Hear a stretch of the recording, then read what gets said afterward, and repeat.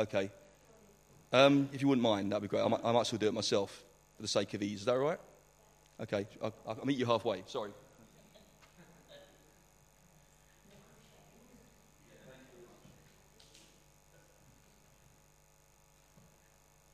So, Lord, we pray you'll bless your word to us now. Amen.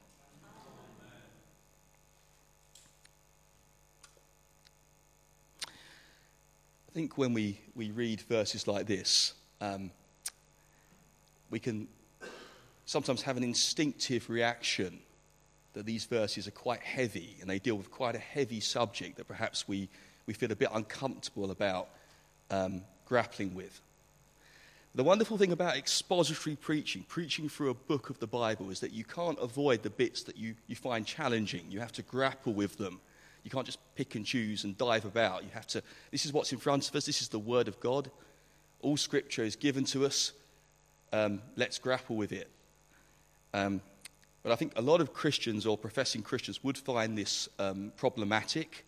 They would find it challenging. They would find it a bit outside their normal experience. And they might even find it a bit threatening and a bit heavy and a bit onerous. But you know what, friends? I'm a firm believer that the Church of Jesus Christ, expressed in the local church, a local church like this, it might be bigger than this, it might be small, it might be 12 people, it might be 1,000 people. The local church is a great gift of God to his people. The local church, a church where we belong, where there's a system of membership, where we know each other, where we care for each other, where there's accountability, is a wonderful safeguard for the Christian to stop us from going astray, to keep us walking that narrow path which leads to glory. The church is a wonderful institution. The church is an essential safeguard for Christians. It's God's ordained way of doing Christianity. Christopher told me off. I do that all the time these days. This is God's way. There is no other biblical way of being a Christian apart from being in a church. And not just going to a church, but being involved in a church.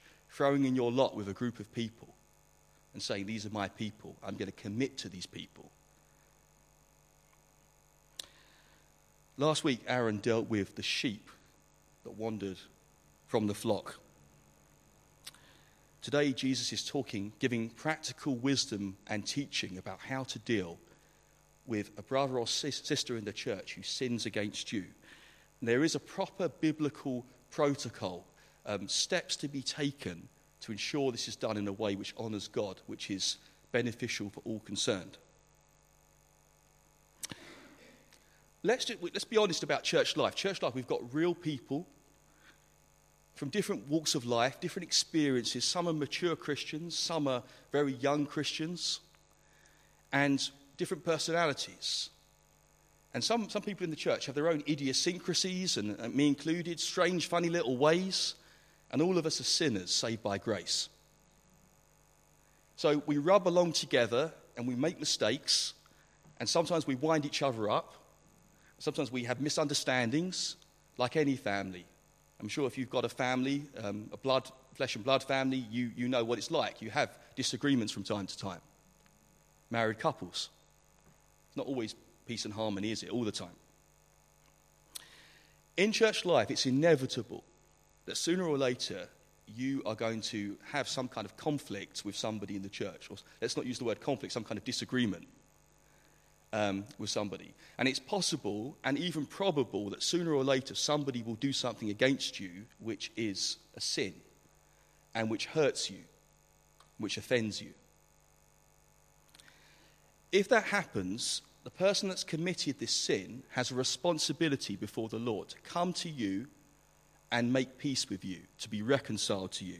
How do I know that? Matthew chapter 5, cast your mind back many months to the beginning of Matthew. Therefore, if you are offering your gift at the altar, and there remember your brother and sister has something against you, leave your gift there in front of the altar. First go and be reconciled to them, then come and offer your gift. So if you or I have wronged someone in the church, we have a responsibility to go to that person, to make peace, to confess the sin, to apologize, and if necessary, make restitution, to pay back, if we can, to make amends for what we've done. Well, what happens if the person that has wronged you never does that? They never come to you and make an attempt to make peace with you. What should you do? Should you just ignore it? Should you just overlook it? Should you pretend it never happened? Should you go around and gossip to everyone in the church and tell them how badly you've been treated? Should you speak to the elders and ask that person to be removed from the church? Should you write something on social media about this person? I mean, we might titter, but actually these things happen, don't they, in churches? And all kinds of damage is done because people do not follow the biblical pattern that we see here today. So let's suppose somebody sinned against you. What process are we going to go through, given to us by Jesus, in order to remedy the situation?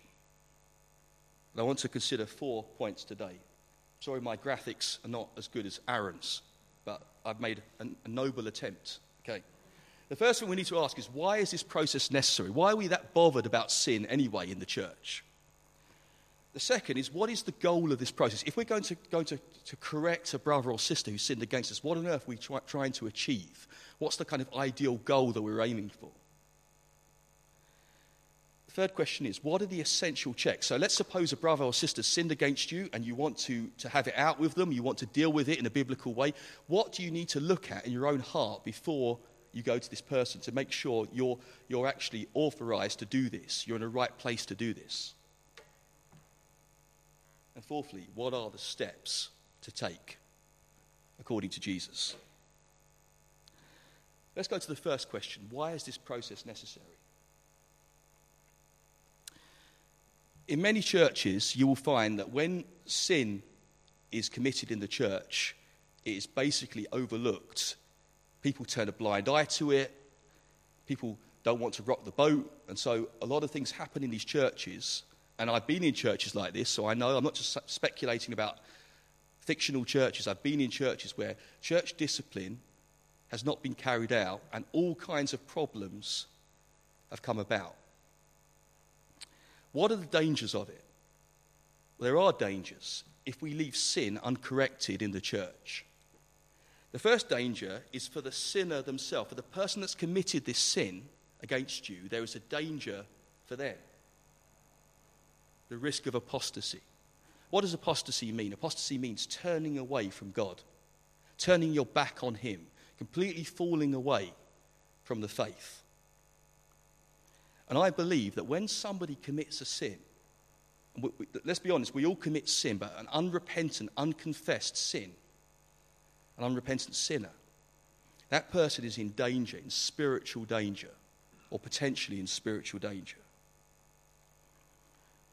Remember in chapter 18, verses 7 to 9, Jesus says, "Woe to the world because of the things that cause people to sin. Such things must come, but woe to the man through whom they come. If your hand or your foot causes you to sin, cut it off and throw it away.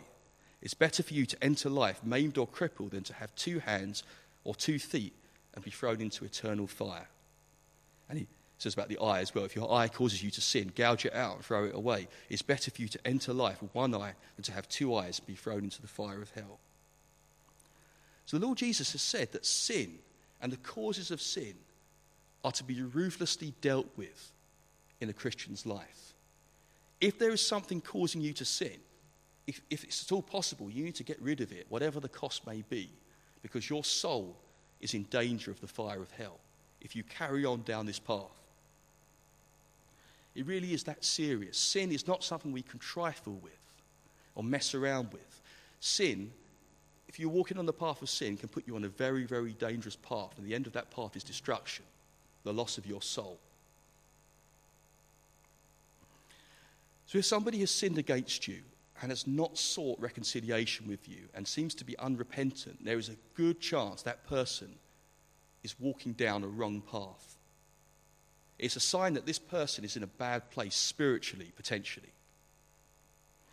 And if this sin is not checked, if this sin is not dealt with, this person may continue down this dangerous path all the way to completely falling away from the faith, denying the Lord Jesus, ruining their witness, and bringing disgrace upon the gospel.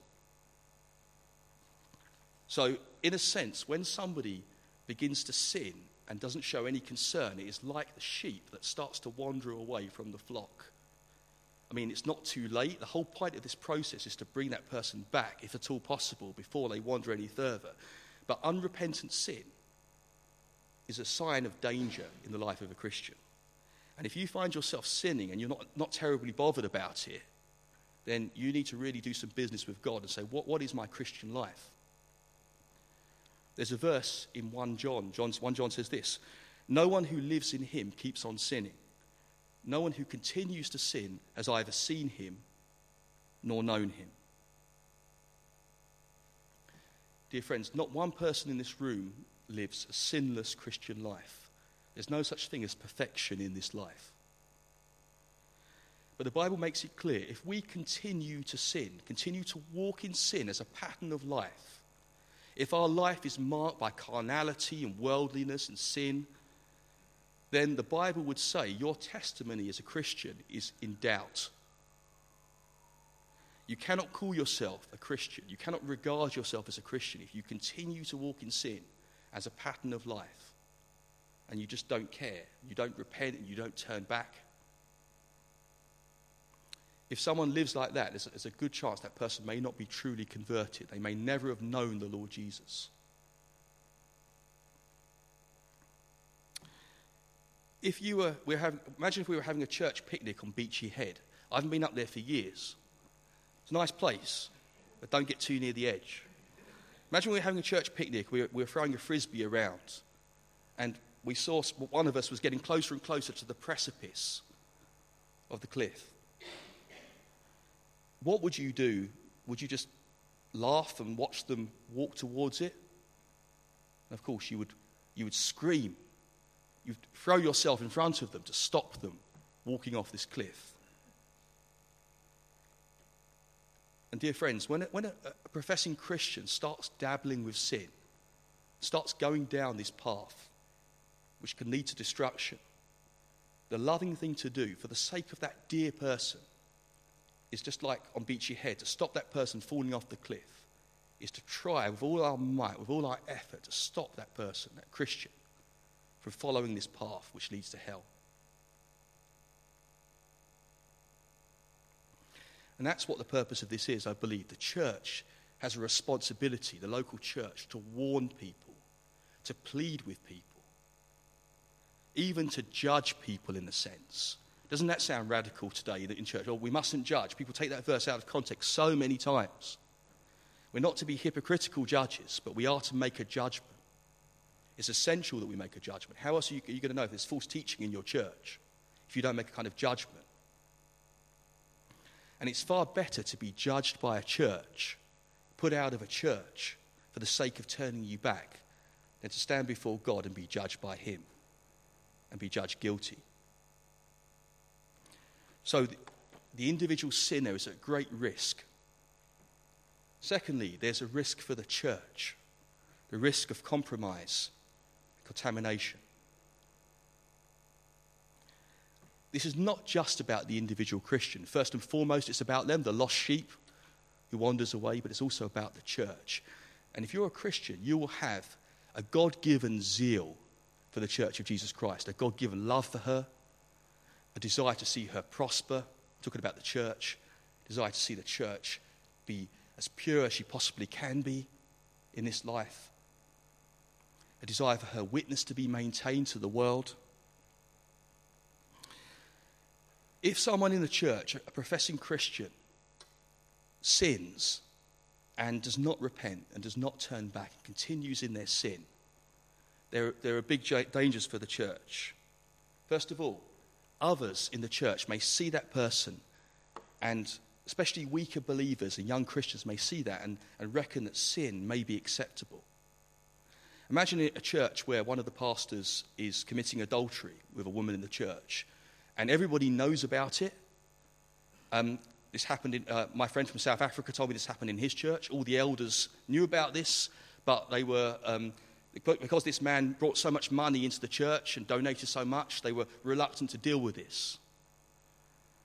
So we've got somebody committing adultery. Everyone knows about it. It's the elephant in the room, but nobody deals with it. Nobody tackles it. Imagine if you were a younger believer in this church. You found out this was going on and you didn't know any better. You might say, well, this is a prominent person in the church doing this. There can't be anything wrong with it. Maybe I should cheat on my wife as well if the opportunity arose. It might not be something so severe as that. There might be somebody in the church who knows it's wrong, but says, well, if that person can get away with it, I can get away with it as well. Do you see the danger of one person's sin contaminating the church, being a bad example to others? Come to that in a minute. In 1 Corinthians 5, which is a great chapter about church discipline, Paul says this: don't you know that a little yeast works through the whole batch of dough? If you're into baking, I don't know, Great British Bake Off, I've never seen it, don't really want to see it, but if you're making bread, a bit of yeast works through the dough. And in the Bible, yeast and leaven is a picture of sin. And just imagine the church like a loaf of bread, or it's dough, a great big pile of dough is going to become bread. And that yeast, we want yeast to make bread rise, but in this case the yeast is pernicious and dangerous because it spreads throughout the whole thing. And that is why it's so essential that sin is not allowed to proliferate and spread in the church, that others might take bad examples. Come back to this chapter. We need to refer to some of these other verses. Verse 7, woe to the world because of the things that cause people to sin. If your sin is causing other people in the church to regard sin as acceptable, you are in big trouble. Jesus says, woe to you, because you are causing potentially weaker people, weaker brothers and sisters to sin, and that is far from loving. And Jesus also says that things that cause people to sin should be ruthlessly cut off. And if your presence in the church is causing other people to sin, or might cause other people to sin, you also need to be cut off for your sake and for the sake of the church before untold damage is done. There's a danger the church might lose its saltiness.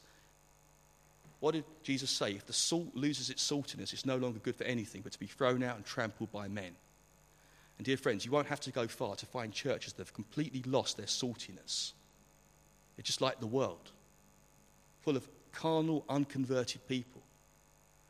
Probably you find some genuine believers there as well who are crying out for the word of God. That's what can happen if sin is allowed to run unchecked in a church. Some churches might say, well, we're far too loving to administer this kind of discipline in our church. I had a pastor once say to me, he said, my job is not to be a spiritual policeman. No, his job was to be a shepherd. We're not a cult, we're not busybodies. We do have freedom as Christians before the Lord, but as part of a church, we do have a responsibility to watch out for each other. That's the loving thing to do. The unloving thing to do is to let people carry on as however they want and cause untold damage and destruction in the church. The church becomes just worldly and awful and sinful, doing things that God hates. Dear friends, the church of Jesus Christ is supposed to be holy, not perfect. We are a set apart people, a sanctified people. God has taken us from this world to be different, to be godly, to be righteous, saved by grace, prepared in advance for good works.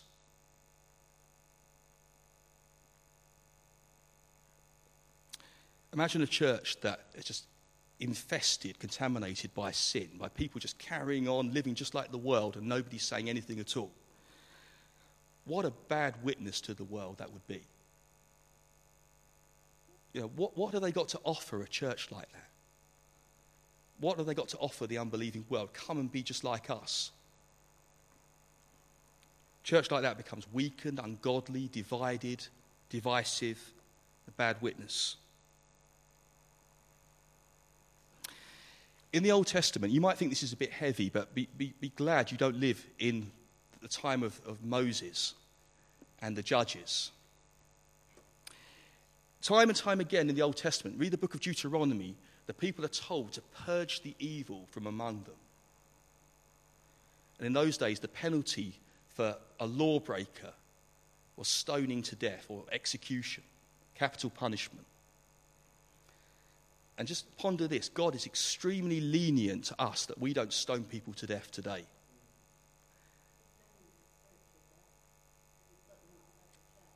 Well, I was just going to come to that, Julia. Thank you. You've nailed it. Thank you very much. God's desire was that evil should not be tolerated amongst his covenant people, sanctified, a holy nation.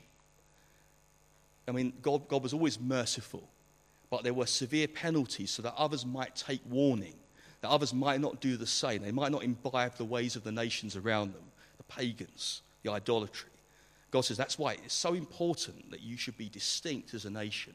You should be holy. That's why you must deal ruthlessly with those who cause defilement amongst you. It says, in fact, if you want to look this up, Deuteronomy 19, verse 20, purge the evil among you so that others would hear, be afraid, and never again would evil be done in Israel. And that principle has not changed in the Church of Jesus Christ. Under the new covenant, we are still to purge the evil from amongst us.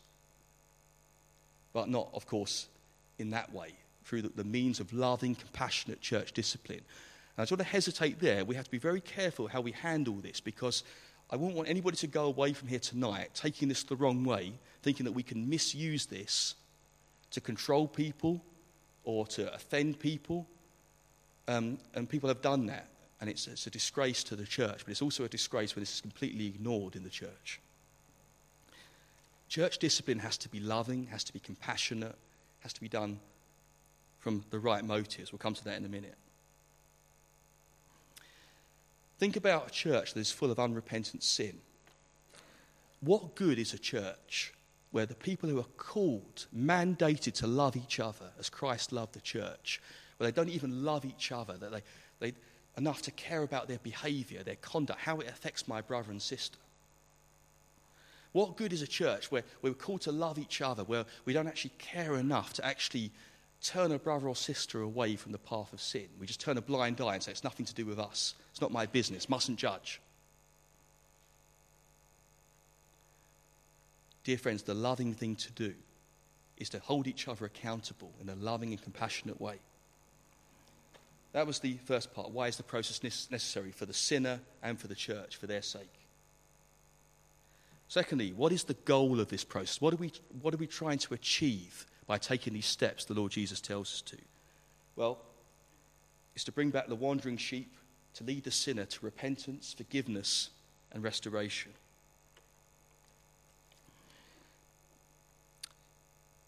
The parable of the lost sheep, we see the sheep leaving the flock, and the owner of the sheep, he doesn't just shrug off that sheep and say, well, it doesn't matter, I've got 99 more. He is concerned for the well-being of that sheep that wanders off. It says here, doesn't it, that your Father in heaven is not willing that any of these little ones should be lost. Every person in the church, every Christian matters. From the least to the greatest. There's no such thing as the least or the greatest in the church. We're all equal. But, even those that seem to be insignificant in the church, every single person matters to God. And their spiritual well-being matters to God.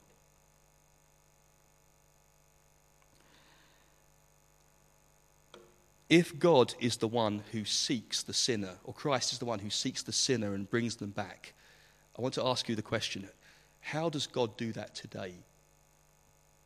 How does God bring people back who wander, Christians who wander away from the faith? I want to put it to you, it's using the means of his church.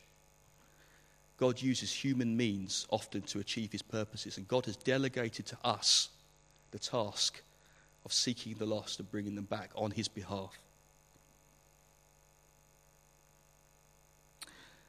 What are we trying to achieve in this process? We're trying to win our brother, aren't we?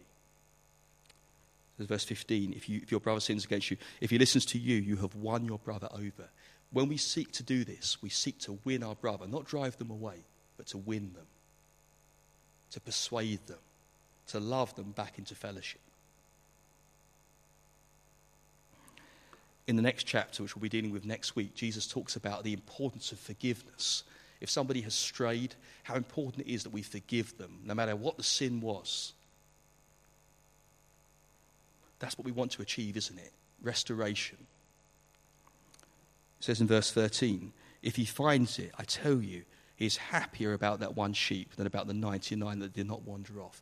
The Lord rejoices when a sinner comes home, be it a sinner who's never been a believer or a believer who's wandered away. The Lord rejoices, and we ought to rejoice. That's what we're aiming for in this process, to see a time of rejoicing. Hallelujah, that brother or sister who got into serious sin has come back. We welcome them, we affirm them, we pray for them, we rejoice together. That's what we're praying for. What checks do you need to make before you engage on this process? Well, this is important, so I hope you'll listen to me here. This is just some of my pointers, my ideas. The first thing is you see the sin. So as I said, a brother or sister sins against you, they don't come and seek reconciliation. Somebody's told a lie about you, somebody's slandered you, somebody's stolen something from you. They haven't come to you and apologized. What do you do? I want to point out this very important truth as well. This kind of church discipline is only valid in a church where people have these meaningful relationships I mentioned earlier. Jesus is talking about a church context where people actually do know each other, spend time together, they interact with each other, they share their lives together, they break bread together. You can't do this in a church where nobody knows each other properly, where nobody knows what's going on in each other's lives. That's why I love our little church at Calvary, because we could do better, but we know each other, don't we? We have a relationship. We're not just faces in a crowd. And I'm not knocking big churches. There's some big churches who do this very well. But it's obviously harder the bigger the church gets. But we should have that accountability and that love. You can't go and correct someone if that person doesn't know that you love them. You have that relationship. This person has walked with me. Christopher's my dear friend. I always pick on Christopher because he doesn't mind. But if Christopher were to correct me about something in my life, I could take it from him because he's my dear brother. He served me and he served with me. And we have that relationship.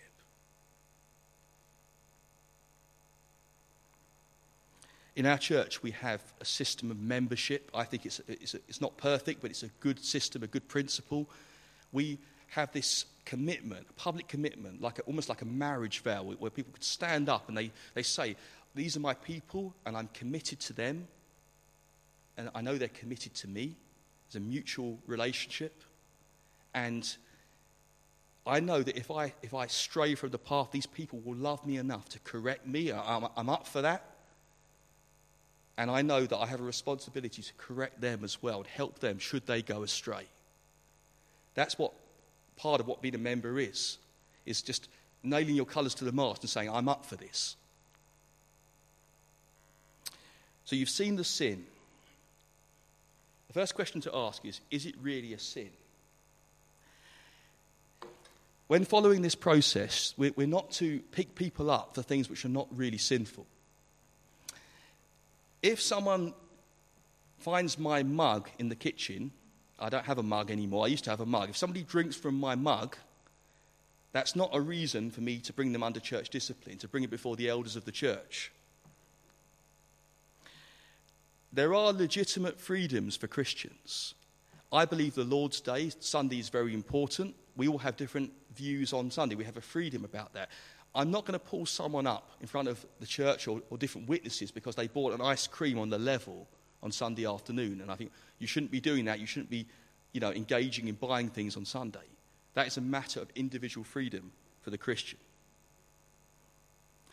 I'm not going to pick someone up for having a pint in the pub on Friday night or whatever, Saturday night, more likely in this church, after CIC. Not me, I'm home sleeping away.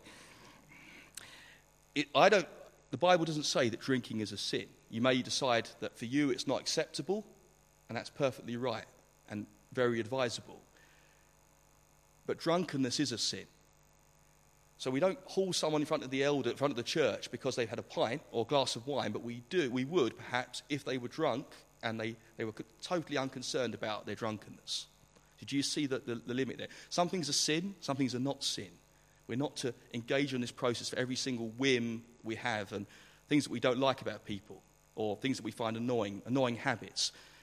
We've all got annoying habits, haven't we? You know, one of the things I can't stand is people on their phones all the time. They're talking to you, they're always looking at their phones. But that's not a reason to bring people in front of the church. That's not a sin, that's just an annoying habit. And I've got a few annoying habits as well, just ask Anya. Next question. Is it important enough to challenge? I won't say much about this. There are things that people do which are not right, but can be overlooked with a good conscience. There are degrees of sin. If someone speaks to me a bit sharply after the service, I might go home and say, well, is it really worth pursuing this? I don't think this person is in great danger. I just know that this person is like this sometimes, and it's not worth pursuing this. A person's wisdom yields patience. It is one's glory to overlook an offence, says Proverbs 19, verse 11. Sometimes we've just got to let things go and say, well, it's not really that important. That's grace. Is my attitude right? This is a very important one. Please do not go down this road if your attitude is not right before God. Do a bit of praying, do a bit of soul searching, ask God to shine his light upon you. Jesus said we should take the log out of our own eye before we judge someone else. Is there something that I have done to exacerbate the situation or to cause the situation? Is there some glaring, massive, neon sign flashing thing in my life which needs to be dealt with first? Am I doing this in the right attitude? Am I clothed with humility? Am I despising my brother, looking down on one of these little ones? Am I full of grace? Am I aware of my own great weakness and God's goodness to me? Have I prayed about it sufficiently? Or am I doing this because I want to restore my brother and bring them back? Or am I doing it because I just want to set this person straight and get this off my chest because I'm so fuming inside? These things happen. And if that's the case, then we might say, well, this is not the time, this is not the place for me to deal with this because my attitude is not right. Our attitude should be one of love and concern for the individual and for the church. Let's go on to the steps we ought to take according to Jesus. So, you've seen the sin. You're convinced that you have a right attitude and your motives are right to do this. And you feel that God would have you pursue this person with the aim of bringing them back to repentance. What do you do?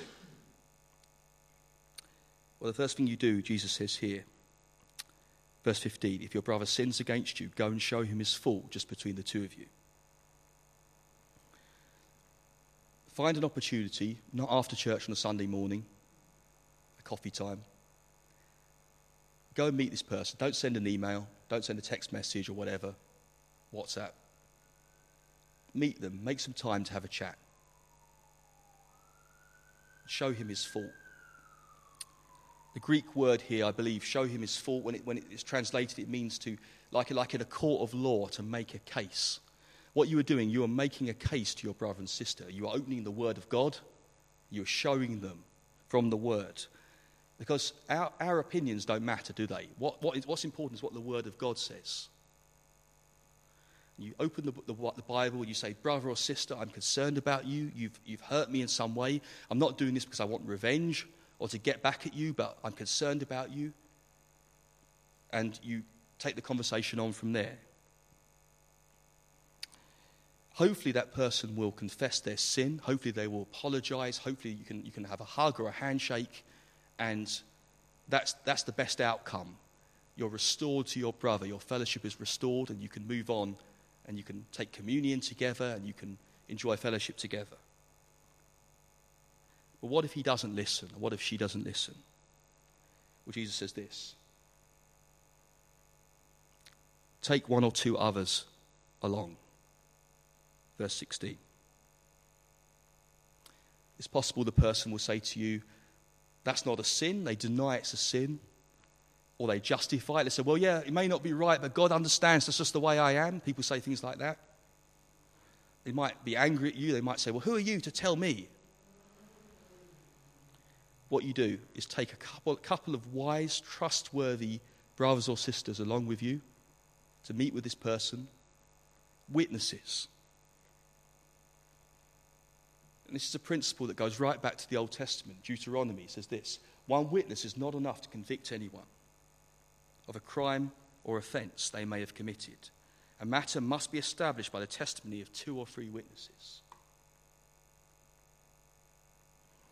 Why are the witnesses there? They're not there to take your side. They're not there to gang up on this person. They're there to look at the case and make a judgment with you. Do you have a valid point?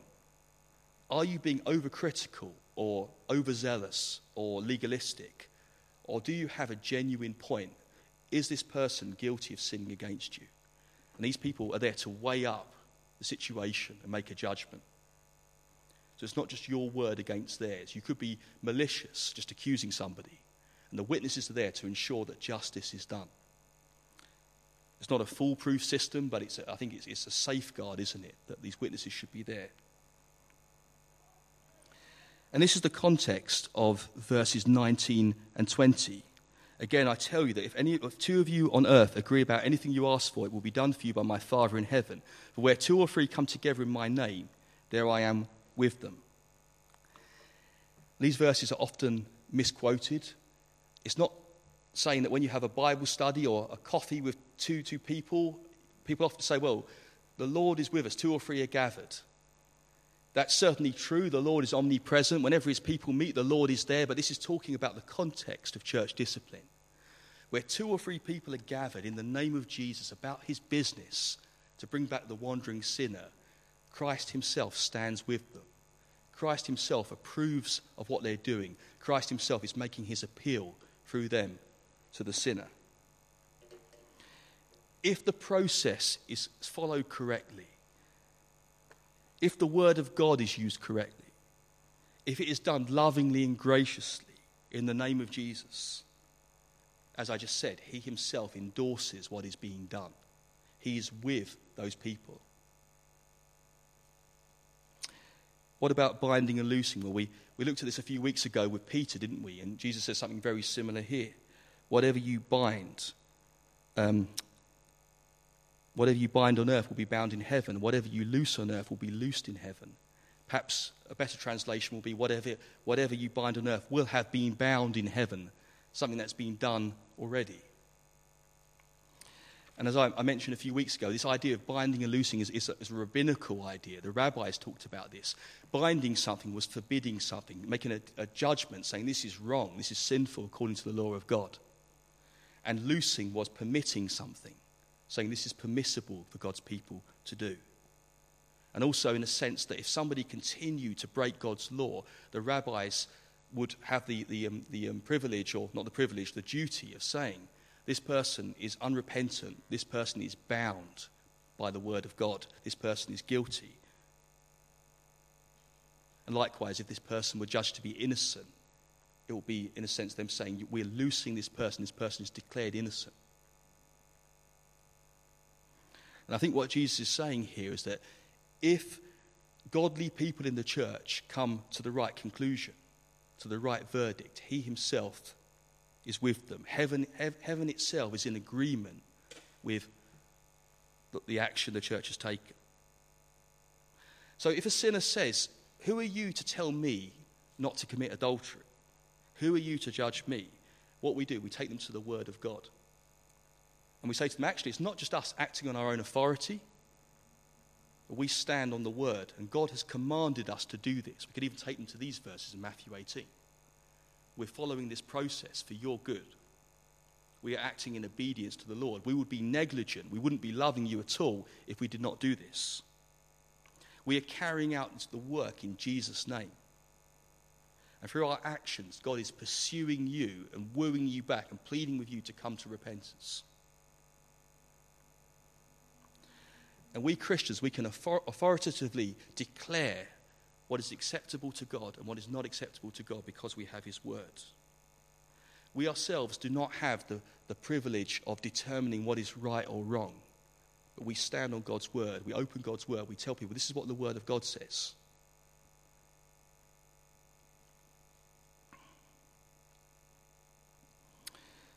Look at verse 19 again. I tell you, if 2 or 3 of you on earth agree about anything you ask for, it will be done for my Father in heaven. I don't think this is talking about general prayer, because why on earth would Jesus just put in a random thing about prayer in this passage? What he's talking about here, I believe, is in some sense, in this context of church disciplines, when we agree on a particular course of action, when we agree that this person is unrepentant and should be put out of the church, or this should be told to the church, God himself ratifies this. God himself sanctions this. God himself approves of this. And in heaven, in a sense, there is an agreement about this. And certainly when this process is being followed, the believer should pray beforehand, most earnestly. And then afterwards, if this person still hasn't repented, to commit them to the Lord and pray. Say, Lord, you see this person has not repented. Please, Lord, will you deal with them as you see fit and give us wisdom to know how to deal with them? And the Lord himself will answer that prayer because it's done in his name. Suppose that person does not even listen to the 2 or 3 witnesses. Then you must tell it to the church. There's a right and a wrong way of doing this. I think it's fair to give that person a warning and say, if you don't repent from this within 2 weeks, or whatever it might be, a week or a month, then this will be told to the members of the church. Everyone will know about this. And hopefully that will bring the person to their senses, and they will come back to the right path.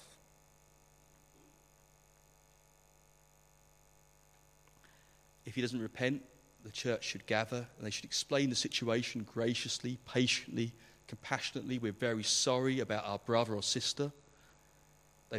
They've sinned, we've corrected them, we've been through this process, they haven't listened so far, and we're going to tell it to you, and we urge you to plead with this brother or sister, to contact them, to ask them to come back and repent.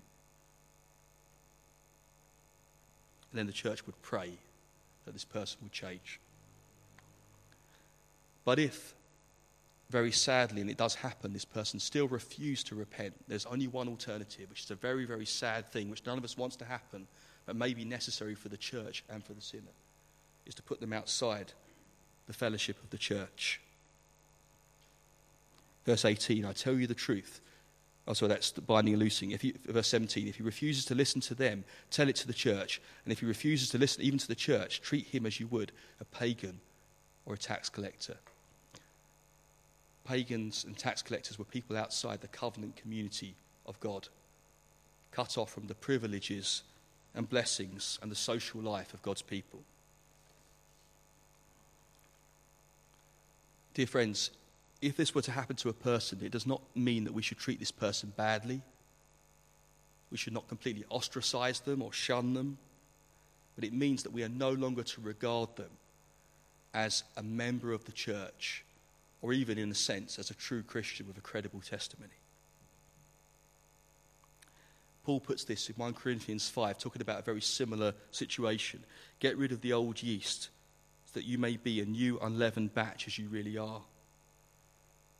Get rid of that yeast that's corrupting the church. Put it outside the church. But now I am writing to you that you must not associate with anyone who claims to be a brother or sister, but is sexually immoral or greedy, an idolater, a slanderer, a drunkard, or a swindler. Do not even eat with such people.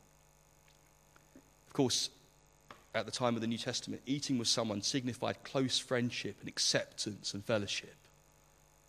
And Paul says very clearly, if someone claims to be a believer but is walking in darkness, unrepentant sin, they have to be put outside. You cannot treat them as a believer. And that's for their good and for the good of the church. Paul says this also in 1 Corinthians 5, remove the wicked man from among yourselves. We find this very difficult, don't we? Such a person will be excluded from membership from the Lord's Supper. from the privilege of serving in the church, from representing the church.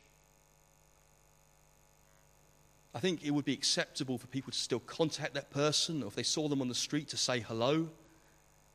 But you can't have this kind of matey, pat on the back. Oh, how you doing, brother? Everything's fine. Treating that person like a believer. That's not doing that person any favours whatsoever, and it's not right before God. Any contact with that person who's been put outside of the church must communicate the following. We love you. We want you back in the fellowship of the church. We cannot condone what you're doing. We've been through the biblical process. You haven't listened. We cannot enjoy fellowship. We cannot pretend that there's nothing wrong until you genuinely repent and show fruit in keeping with repentance. We will be praying for that person every single day, pleading with the Lord to bring them back because we missed them.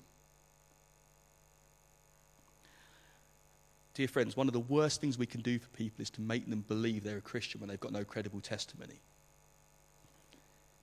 That is absolutely cruel and heartless to do that. Somebody who's got no evidence, shows no evidence of being a Christian, not open to being corrected, not open to the word of God, not repentant, to make that person think that they're a Christian, when actually they need to be told, we don't think you are a Christian. We don't know your heart, but what the evidence we can see, the fruit we can see, suggests that you are not a believer. That person needs to deal with that and repent and come to the Lord. They're in mortal danger. But to pat them on the back and pretend that they're a believer and everything's fine actually can pat them on the back all the way to hell. May God give us grace. This is tough. Churches have to grapple with this. Pastors, elders, members of churches, Christians, for the sake of the church. And hopefully this person will be convicted by the Holy Spirit. Hopefully they'll miss the fellowship of the believers. Hopefully they'll miss the sweet fellowship around the Lord's table. Hopefully they'll come to their senses, be restored, welcome back. My friend in London, Wesley, in his church, there were 2 men that were found guilty of serious misdemeanours. The church followed this process. One of the men left the church in a huff, went to another church that didn't care about his sin, just accepted him, never came back. But the other man, by God's grace, did come back. He repented and was restored to the fellowship. And you can imagine the love and the acceptance, the joy when he came back. I heard about a church in America, had 1,000 people, big church. The pastor estimated that in the last few years, about 30 marriages had been saved because church discipline had been administered. Dear friends, this really matters. This is a safeguard for our souls. It's not an optional extra. We need wisdom and grace in the way we actually do it, but it's important. It's too important to ignore. As I said, it doesn't always work. It's not always successful. John talks about those going out from the church who were never truly part of the church. They weren't converted. But by God's grace, some will be won back, and they'll say, thank you that you love me enough to obey the words of the Lord Jesus. Thank you, Lord, for using your people to draw me back, a wandering sinner, back to your people. Please remember, dear friends, this is for our good. I'm glad to be in a church where people watch out for my soul. I know that if I were to wander off, there are brothers and sisters here who would correct me, who would bring me back. And I need that because I don't trust myself. As I said at the beginning, this can only be practiced in a church context where there's that genuine love every single day of the year. People caring for each other. People praying for each other. To the point that they could say anything to you and you know that they love you. They would do anything for you. They would lay down their lives for you. Then you can talk about these kinds of things. You know, our souls are the most important thing we have. Much more important than our bodies, our lives, our souls. And this is about protecting our souls and protecting the souls of our brothers and sisters. So, we've gone through this quite quickly tonight, but I want you to be encouraged. It's not going to be perfect in a church. We're going to make mistakes. It's going to be messy. It's not a neat process, but this is the idea. Follow this process. If you want any more advice or guidance, speak to some of us. We're happy to talk about it.